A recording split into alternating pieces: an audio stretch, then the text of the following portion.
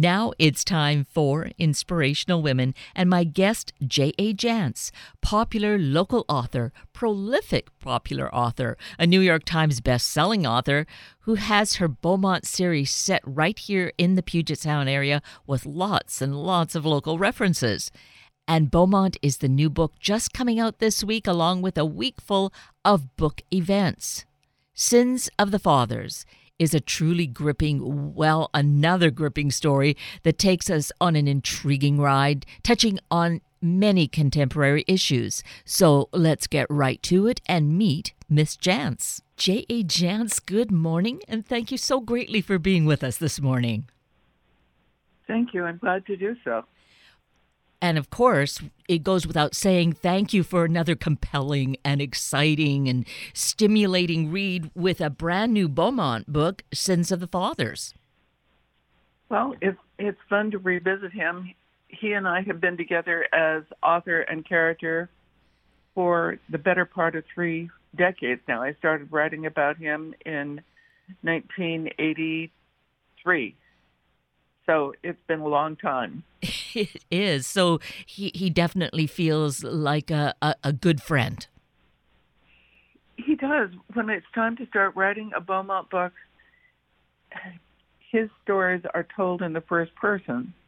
And within a few pages, it's as though I'm back in his world, in his mindset, and we're traveling around the Seattle area together.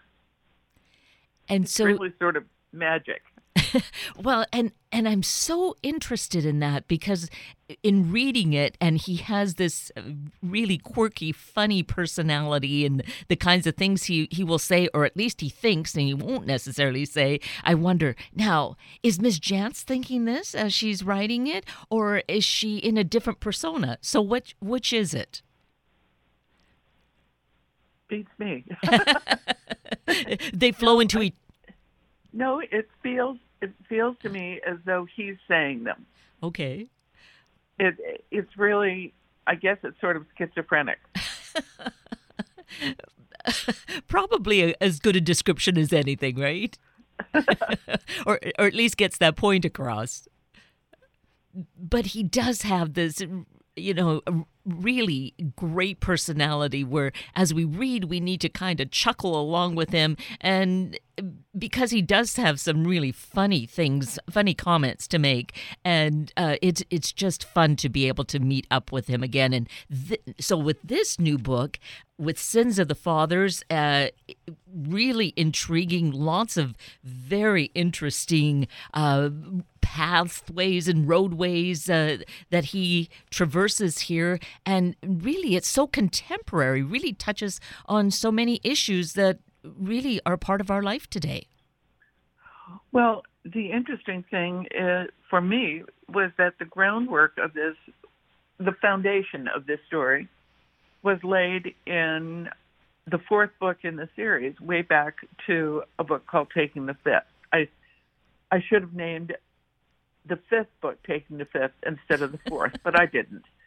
But this story begins with things that happened in Taking the Fifth back in the 80s. And so it's also a blast from the past for both of us, for my character and me, and also for the readers. Yes, it is. Definitely for the readers, because for those of us who remember Seattle in those days, as he drives around and is reminiscing, we can say, yes, I remember those good old days. And he stops himself short, of course, when he says that, right? Those good old days. Yes. It sort of surprises him that he keeps thinking about the good old days. But he's my age, and I'm his age. That was deliberate on my part. It's tough to remember when you have kids, grandkids. We have 5 kids, 10 grandkids, and now almost 3 great grandkids. So you're trying to remember birthdays for living people. And then if you toss in all of these characters and try to remember when their birthdays are and how old they are, and I finally just gave up. I gave Beaumont my birthday so it would be easy to remember. If I can remember how old I am, I know how old he is. Such wisdom. That's a great way, of course, to approach it. But I came to Seattle in the early 80s. And so those things, when I was living in Seattle, I lived in the Denny Regrade. And when I named his building Belltown Terrace, it was in the Regrade.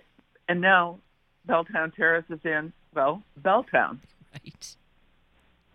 Nobody even talks about the Regrade anymore, as far as I can tell. And I think you're right. When I read that, I thought, that's right. We're not using that term anymore. Somehow it just kind of faded back into the background, into history. And yes, Belltown, it just comes right off our lips anymore. It's weird. Yes.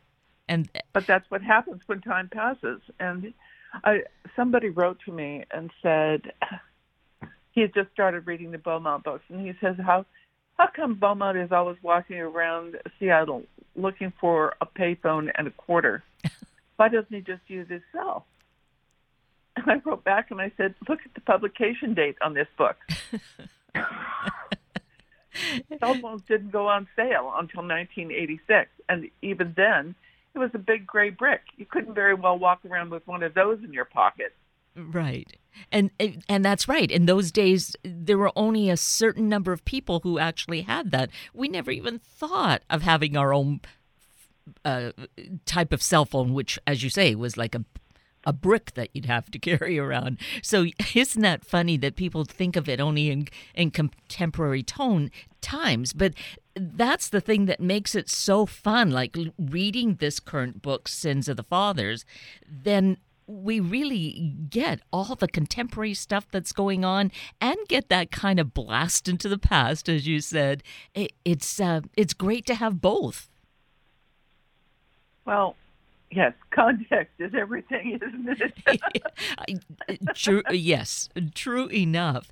And, for us who live here, I find that this is really great that, we can identify with so many of the different landmarks and think of the way things have changed and get that piece of history like West Seattle. So for your research, did you already know this or did you have to do some digging for that? I did some digging for that because, unlike Beaumont, West Seattle is terra incognita to me. So, yes, I did some research, and I wouldn't have wanted to be in the Denny party. Thank you very much. Oh. No, 30 years ago in Seattle felt like maybe that was kind of an ideal time. But if you went back 130 years, oh my gosh, that was really, really scraping by and tough times. Yes, it was.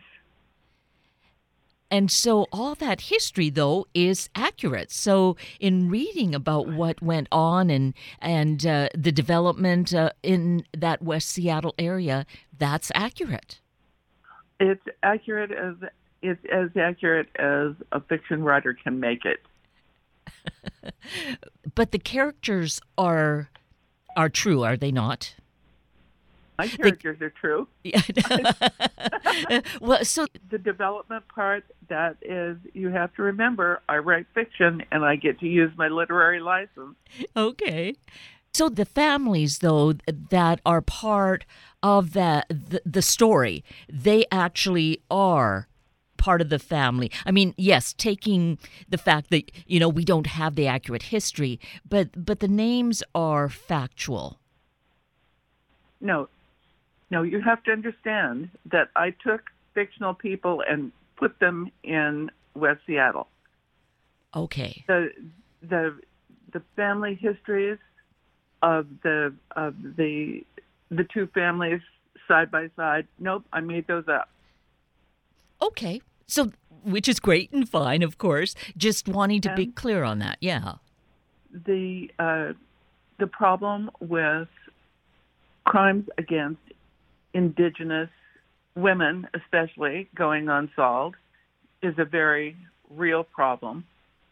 My solution to that problem is fictional, but maybe it's a good enough idea that it will spark someone to do something like that. In fact, you and I have discussed the Teddy Bear Patrol many times, and the Teddy Bear Patrol, as far as I know, started here in Seattle, but I just had a letter a few weeks ago about a Teddy Bear Patrol in some other state. And so I created that project down in Columbia City as a fictional thing, but I'm hoping it'll cause somebody to think, oh, maybe we should do that. And that one I did look up. I thought, now, is this something that actually exists? And I didn't find it. So for you to share this with us, Miss Jantz, is so critically important because I can see it as being something really existent. I know in Canada, it's become much more of a focus to set up some sort of I guess like a data bank to try and solve some of these crimes, these murders against the women. Well, it will come here too eventually, but this is a fictional solution to a very real problem. And I guess that's the beauty, isn't it, of fiction, is being able then to create these scenarios and plant ideas. Okay, there's a way that it makes sense. It doesn't exist, but I love your idea that I'll plant the seed and who knows what's going to happen with it. Right. Yeah. Somebody might just take it and run with it. Exactly. And so this book really does touch on so many of the contemporary themes of life, such as the murder and just not paying attention to the death of the Indigenous women. But the main focus of this story is the very real issue, contemporary issue of grandparents being left holding the bag for babies who are born to parents who are totally unprepared to take care of their children. And that we know happens. Alan Dale is the real hero of this story, and that story is told with profound respect for all of those grandparents who are giving up their golden years, their supposedly golden years, to take care of their grandchildren. Oh, yes. The sacrifice they're making, and yet they know that they need to do this. The option is just not an option. Yes. Saying no is not an option. And so they do it. They do it every day. The man I knew who really did take home his newborn granddaughter after she was weaned off methadone. He cared for her. He was a divorced older gentleman. He cared for her on his own for 9 months. And he was a man in his mid-60s. And it really cost him seriously in terms of his own health. But he saved that little girl. Oh, so she has her life to owe to him. Absolutely. Yes. Absolutely. And the thing that I write fiction, so the system is much less onerous in my story than the system is in real life, because the system has all kinds of rules and procedures that are intended to reunite the families when the families never existed in the first place. I shouldn't even get started because I can tell my blood pressure is going up. No, we don't want to affect your health that way. But you're right. I made the system less burdensome and more cooperative than is realistic, I'm afraid.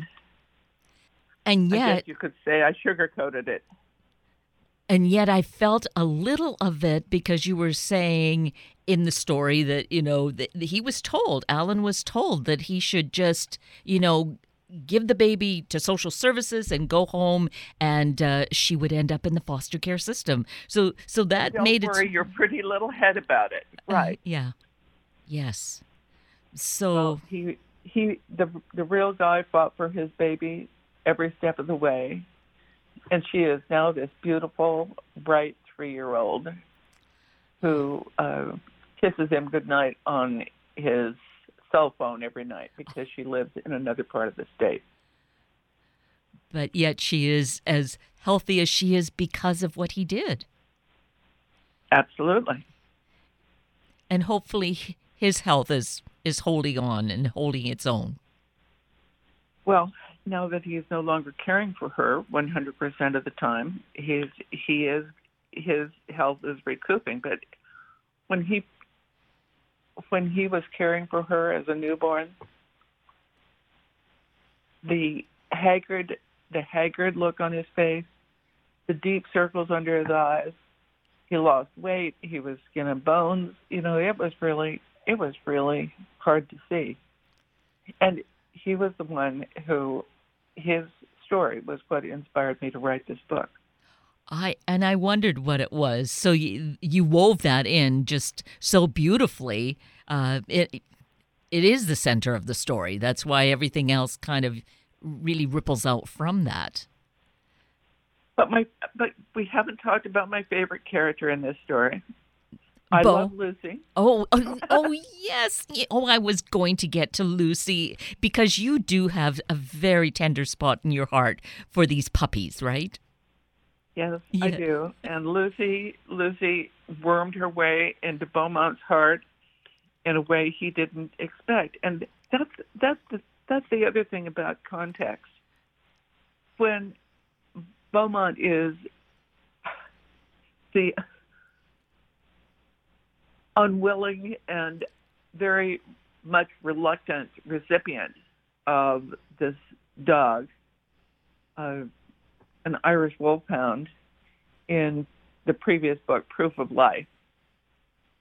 He's never had a dog before, and I had to bring people.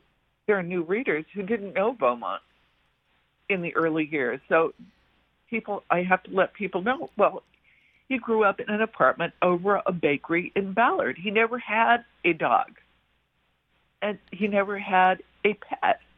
And so the idea of having a pet is really strange to him. And he's, by God, he's coping.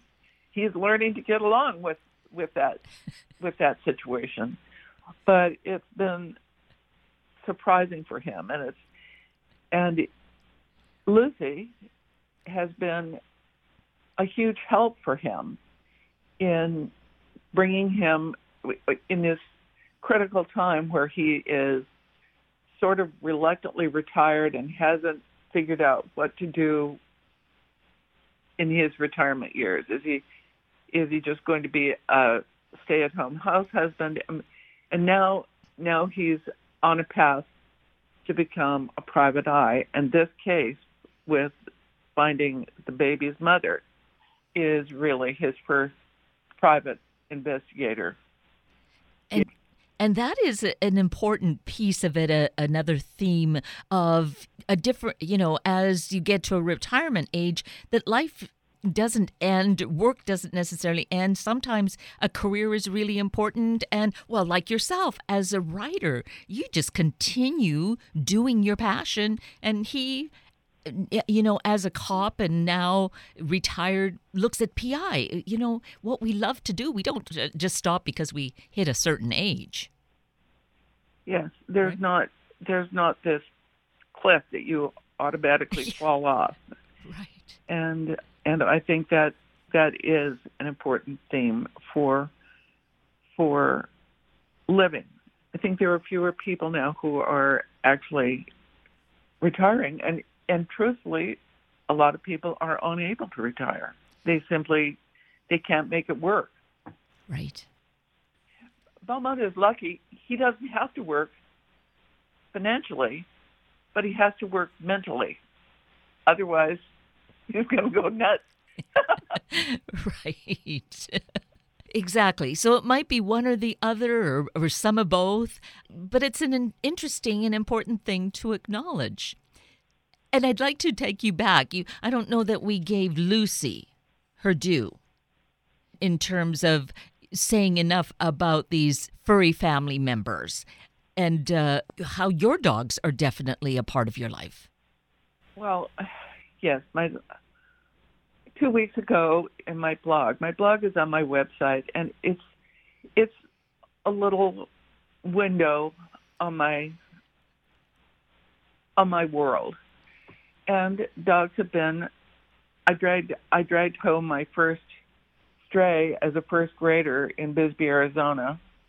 I I carried the dog home and then told my mother that it followed me, which was a lie. And my mother said, "You're not keeping that dog." Well, it happened that my grandparents were visiting from South Dakota, and my mother's mother. And the next morning, the grandparents, Grandpa and Grandma Anderson, came up to have breakfast. And while my mother was over at the stove fixing breakfast, my grandmother was taking little tiny pieces of toast and stuffing them under her green sweater because Daisy was hiding there. And of course, my mother could tell me I couldn't have a dog, but she couldn't very well argue with her mother. So dogs have been part of my life ever since. But I wrote my blog, and at the end of it, I said, "This blog is brought to you with the approval of my whole string of dogs, my lifetime's worth of dogs." And then my daughter read my blog, and she said, "Mom, you left out Mandy." And Mandy was a dog we had for 6 months in the 80s. And so this week's blog, which will be up on my website tomorrow, is about Mandy, and it's called The Case of the Missing Dog. But my blog is on my website, which is www.jajance.com, and on it you can find my blog, which posts every Friday. I've been writing a blog for 13 years now, at least. And you can go back in the archives and see what I've been doing. It's like reading my autobiography in weekly installments. But there's a schedule page which will show where my appearances are when the book tour starts next week. There is a books purchase page, and on the books page, if people want to have a downloadable listing of my books, over on the far right-hand side of that page, there's a link that will give them the list of all of my books in all my series in order, because it turns out some people are what I call IORs, in order readers, and they want to start at the beginning and read through to the current book. And so that listing is to help those folks be able to find what they need. But the website is a useful tool in that regard. Oh, for sure. Yes, dogs have been part of my life, and two dogs, our pound puppy Boney, who came to us when he was so small that while I was housebreaking him, I could hold him in one hand. And at that point, I had no idea he was going to grow to be a 110-pound Irish Wolfhound. And our grand dog, Stormy Girl, Lucy, Rambo/Lucy, is a combination of those two Irish Wolfhounds in our lives. Who are also great babysitters then. Actually, yes. Boney had teeth that were 1.5 inches long, and some people were there with their 3-year-old and weren't paying attention. And that little girl went up and stuck 2 of her pointy little fingers up Boney's nose. Ooh. And he just backed away from her. He could have demolished her, but instead he backed away, shook his head, and walked off. Yes. Oh. Definitely a people dog, a babysitter. And Boney did love to ride with his head on my husband's shoulder. My husband would be driving the car. We drove with the dogs from Seattle to Tucson, and that's how Boney rode the whole time. My husband always had to have a towel because otherwise his whole shirt would be drooled upon. But people would almost wreck their cars because his head was so big that it completely obscured Bill's head. And to people in cars going by, it looked for the world as though that dog was driving the car. Well, and these life situations weave their way so naturally into your books, and that particular scene I did wonder about. So thank you for clarifying that. And for listeners, you'll find it in the book and you'll say, aha, now I understand. and that's... Well, look, Kate, here's the deal. I write fiction, but I'm too lazy to make up everything. Boy, that's full disclosure. That's honesty. Well, so the thing is then, don't they say sometimes that life is stranger than fiction? So there you have it. It all weaves together. Yes, it does weave together. So we should say that Sins of the Fathers is brand new. It actually is coming out this coming week, and you've got a full week of book tours. You've got your work laid out for you. Yes, I do. Book tours are set up by young people in New York, and at some point I'm going to have to remind them that I really am a 74 verging on 75, but I'm doing this book tour, and it'll be fun, and I'm looking forward to it. And for that, I know we are all grateful. And those young folks in New York, I'll have to be extra grateful to them because they're the ones who set this up for early morning, which is probably not quite the early hour you would prefer to be up. So I'm deeply grateful that you did follow that, because I really wanted to have this opportunity so that we could share your brand new book as it comes out and give, all the folks in this area an opportunity to get out and meet you if they haven't, or meet you again and have that great time, because there are many locations. I think I looked at it, there's about 8 or 10 different events happening in the week ahead. That's how busy you're going to be. It's going to be busy, all right. So let's mention the website once again for those dates. Go to the website, jajance.com, and click on the schedule page. And I see, too, that you're on Facebook and Twitter. So anyone who's into the latest digital stuff and social media, so many ways to connect with you. They should be able to find me. I am not hiding my light under a bushel. Well, thank goodness, and thanks for living it so vibrantly so we get all the vicarious experience through the words of the books. So, J.A. Jance, it's been delightful as usual. Thank you so greatly for being such a stimulating and fun writer and spending time with us this morning. Thank you. And with that, we're at the end of a very full hour of Inspirational Women with J.A. Jance and Sunday Morning Magazine with Tom and Amy Bettisworth. I'm Kate Daniels, your host, and I greatly appreciate your sharing this hour with me and these special guests. For details you might have missed or information you'd like to know, please just send me an email, kated@warm1069.com, and I'll get right back to you. Also, if you'd like to listen again or share these important stories with your family and friends, find the podcast on our Warm 1069 webpage. Click on the On Air tab, then the Podcast tab, and look for the show and guest names. I now wish you and your family a day of major commitment to health, specifically our heart. Have a week of the same, and then please plan to join me again next weekend for another hour of Sunday Morning Magazine and Inspirational Women on Warm 1069. Good morning.